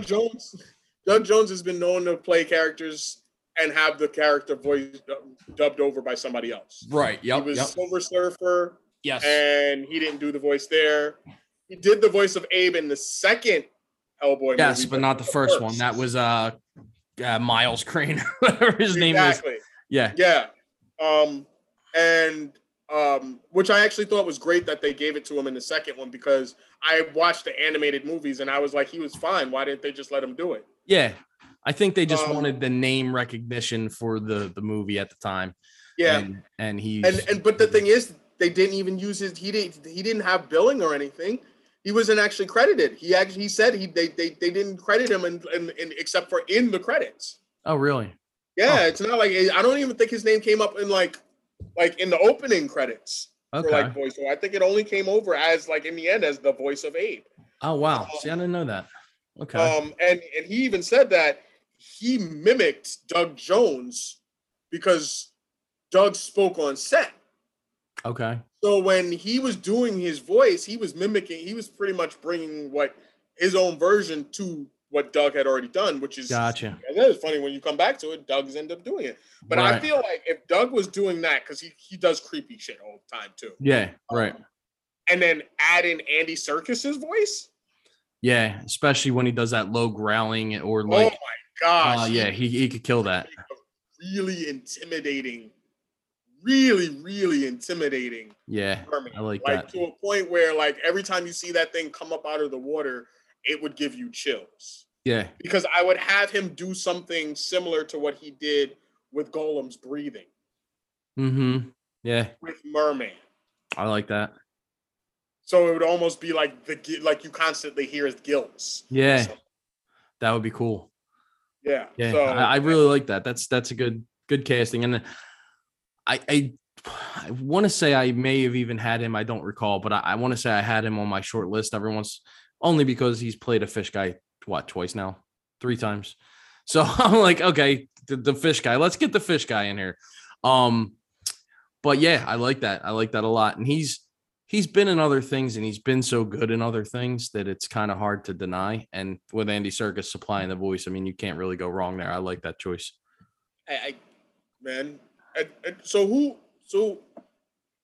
There's a director attached to the movie that's right now in developmental hell, right? I don't know if he's dropped out by now or what, because I know. Oh, okay. So who would you get to direct this then? Oh, I really think, and this is going to sound, I mean, because it was such a tank, it tanked so bad, but what is his name? Oh my God. The guy who did World of Warcraft movie, Jones. Duncan Jones. I think that he deserves another shot. He's made some good stuff. I didn't dislike that movie. It wasn't my thing. Let me put it out there. I was never a World of Warcraft guy. I thought that the CG was spotty. Not his fault, really. I mean, is his fault a little bit. He has to take some director credit. You can't lie. The orcs looked fantastic. There was some stuff that looked like it was unfinished or like rushed. You know what I'm saying? I would say whenever they were actually next to humans, they actually looked pretty good. Whenever you put them, when it's just them, they look like CG because they are so like colorful that they just pop too much from the rest of the background. Yeah. What you just said is exactly what the problem was. And I feel like humans. And I feel like the ones that weren't turned green look better than the ones that were turned full on green. Yeah, I could see that. Yeah, I again, like, I think I watched it once. It's not like it's, I haven't watched it several times or anything like that. The one thing that I took away from it was he, with the right script and the right time to do it, he could build a world. You know what I mean? Yes. And I think that he if he given another shot, I think he could really do something good with it. I agree. Actually, I think, I hadn't actually thought, my original thought was Guillermo del Toro. But Well, yeah, I kind of thought that would be a good backup. I feel, but his stuff is always too dark, and even when there's color, it's all muted. And I feel like you have the right pick with that. I feel like he would knock it out of the park given the right script and the right cast and everything else. Mm-hmm. Another guy I could see doing it and doing it well would be J.J. Abrams. I mean, the guy's track record obviously speaks for itself, but I think he's got to be around our age. He probably has some affinity for the source material. And I think that he's the kind of guy that they give that to him and he gets it made. You know what I mean? On his terms. It's not like they'd be like, well, you kind of, a lot of producer notes and stuff like that. It doesn't have to be rewritten 15 times. I think he would go, you guys can trust me. I've handed in countless hits. So let me do my thing. Not saying he is. I don't know. I don't think he's ever going on record saying he's the biggest He-Man fan in the world, but I think that given the material, I think he'd be able to make something really good out of it. I agree. I definitely those are two very solid choices with that. I really do think either one of them their visions would be very different, but I think I would probably enjoy both of those movies. That's what I was going to say. The visions and they're stylistically, they're different, obviously, but I think that the world building, I think Duncan Jones would be good at. I think that it seemed like it was already stacked against them before the movie was even made.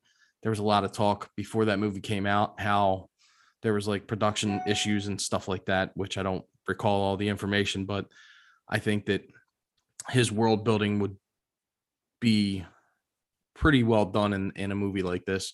And then J.J. Abrams, I mean, like I said, this track record speaks for itself, and he does the futuristic techie stuff very well.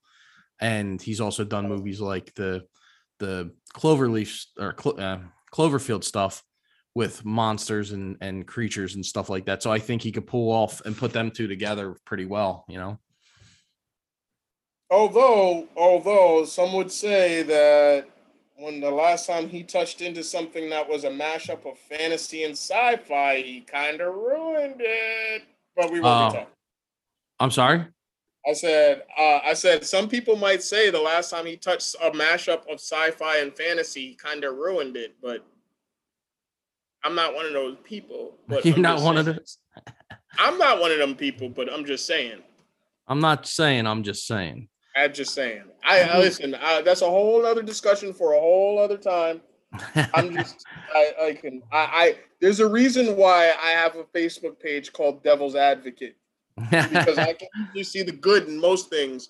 You have to be really, really terrible for me to be like, nah, I won't be watching that again. Yeah, and that's, like you said, another discussion for another time. But there's certain things about the first movie that he did I really enjoy. There's a couple things on the third one that I really enjoy, but overall, that wasn't his fault. I really feel that was not his fault, and it wasn't the guy I don't in between think so fault. either. I feel like they didn't have a plan. I feel like someone started. No plan. I feel like someone was like, okay, we're going to do these movies. And they wrote out the idea for the first one with like 5 tentative notes for the second one and like no notes for the third. And by the time they got to the second one, they were like, oh, we don't have no idea where we're going. Yep. So, everybody was, there's camps that hate the second one, only like the first and third. There's camps that only like the first and third, hate the second one. It's like, it's all over the place. My love for that series kind of lives and dies with the first three, or 4, 5, and 6. Don't really care for the prequels. Don't really care for the sequels. But I gotta say, Rogue One is a masterpiece. It's one of the best movies in that series by far. But yeah, we'll talk about this in depth in another episode. I'm sure we will have to touch on the saga eventually. But for now, I mean, was there anything else you want to touch on with this casting or anything else that came up in the last week? No, I'm just that I'm looking forward to watching Revelation. I've always been a big He-Man fan. As I said at the beginning, I didn't have SilverHawks toys, but Masters of the Universe, man, listen, my parents were in on that. Me and my next door neighbor, we used to set up battles, like full on battles around the rooms and whatnot, with like fishing wire and the whole nine.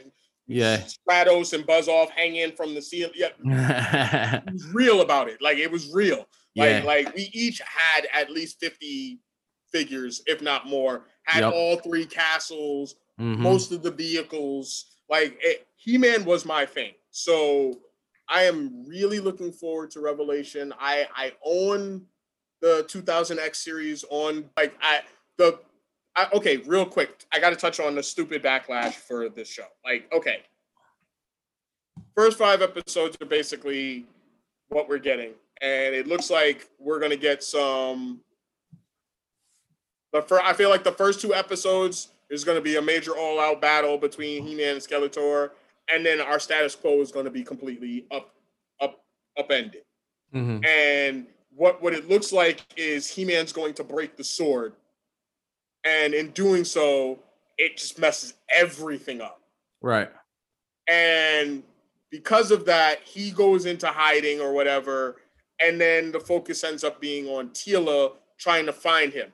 Now, people are already up in arms about this because instead of seeing Teela's looking for He-Man, what they're seeing is Teela is the new He-Man. Right. I'm like, no, nobody said that. Yeah. What they said is Teela has to go find a way to make things right.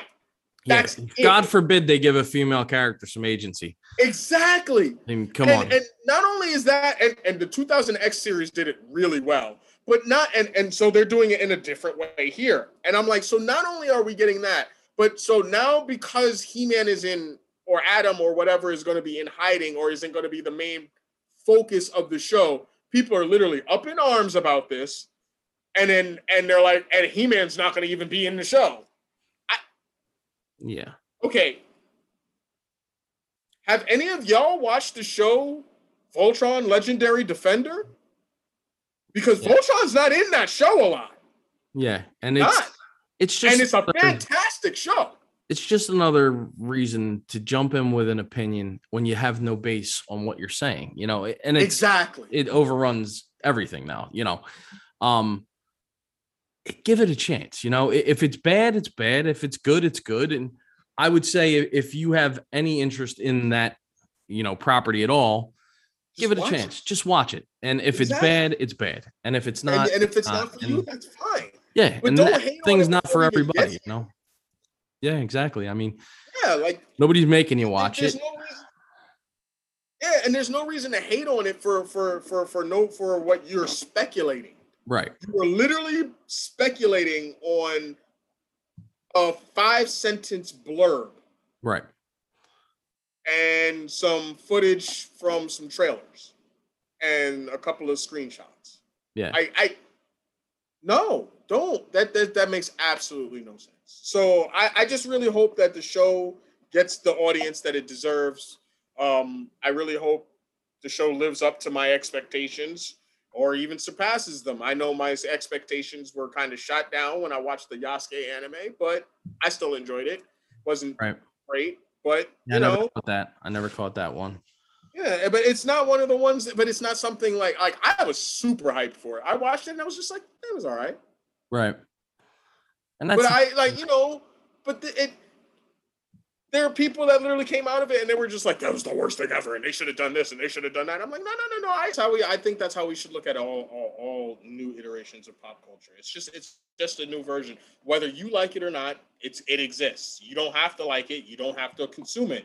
And if you don't want to, then don't. You still have the version that you liked, Right. whether it be the original source material, the first iteration of it on screen, or the last iteration on screen. Yeah. They all exist. This is why that whole "you're killing my childhood" argument pisses me off, because you had your childhood. You're a grown ass man now. What are you talking about? They took your childhood. Yeah. That was 30 years ago, B. Yeah. If He-Man Revelation, there's no time machines involved here. He-Man Revelation doesn't do it for you. Go find the original series. You know what I mean? Exactly. Go watch it. That's exactly what it is. I actually think that's a great note to end on. Yeah, absolutely. So with that, I guess we'll say goodbye. Thank you guys for listening, and we'll see you next week to talk about last week. All right, guys. Have a good one. You as well. All right. Take care.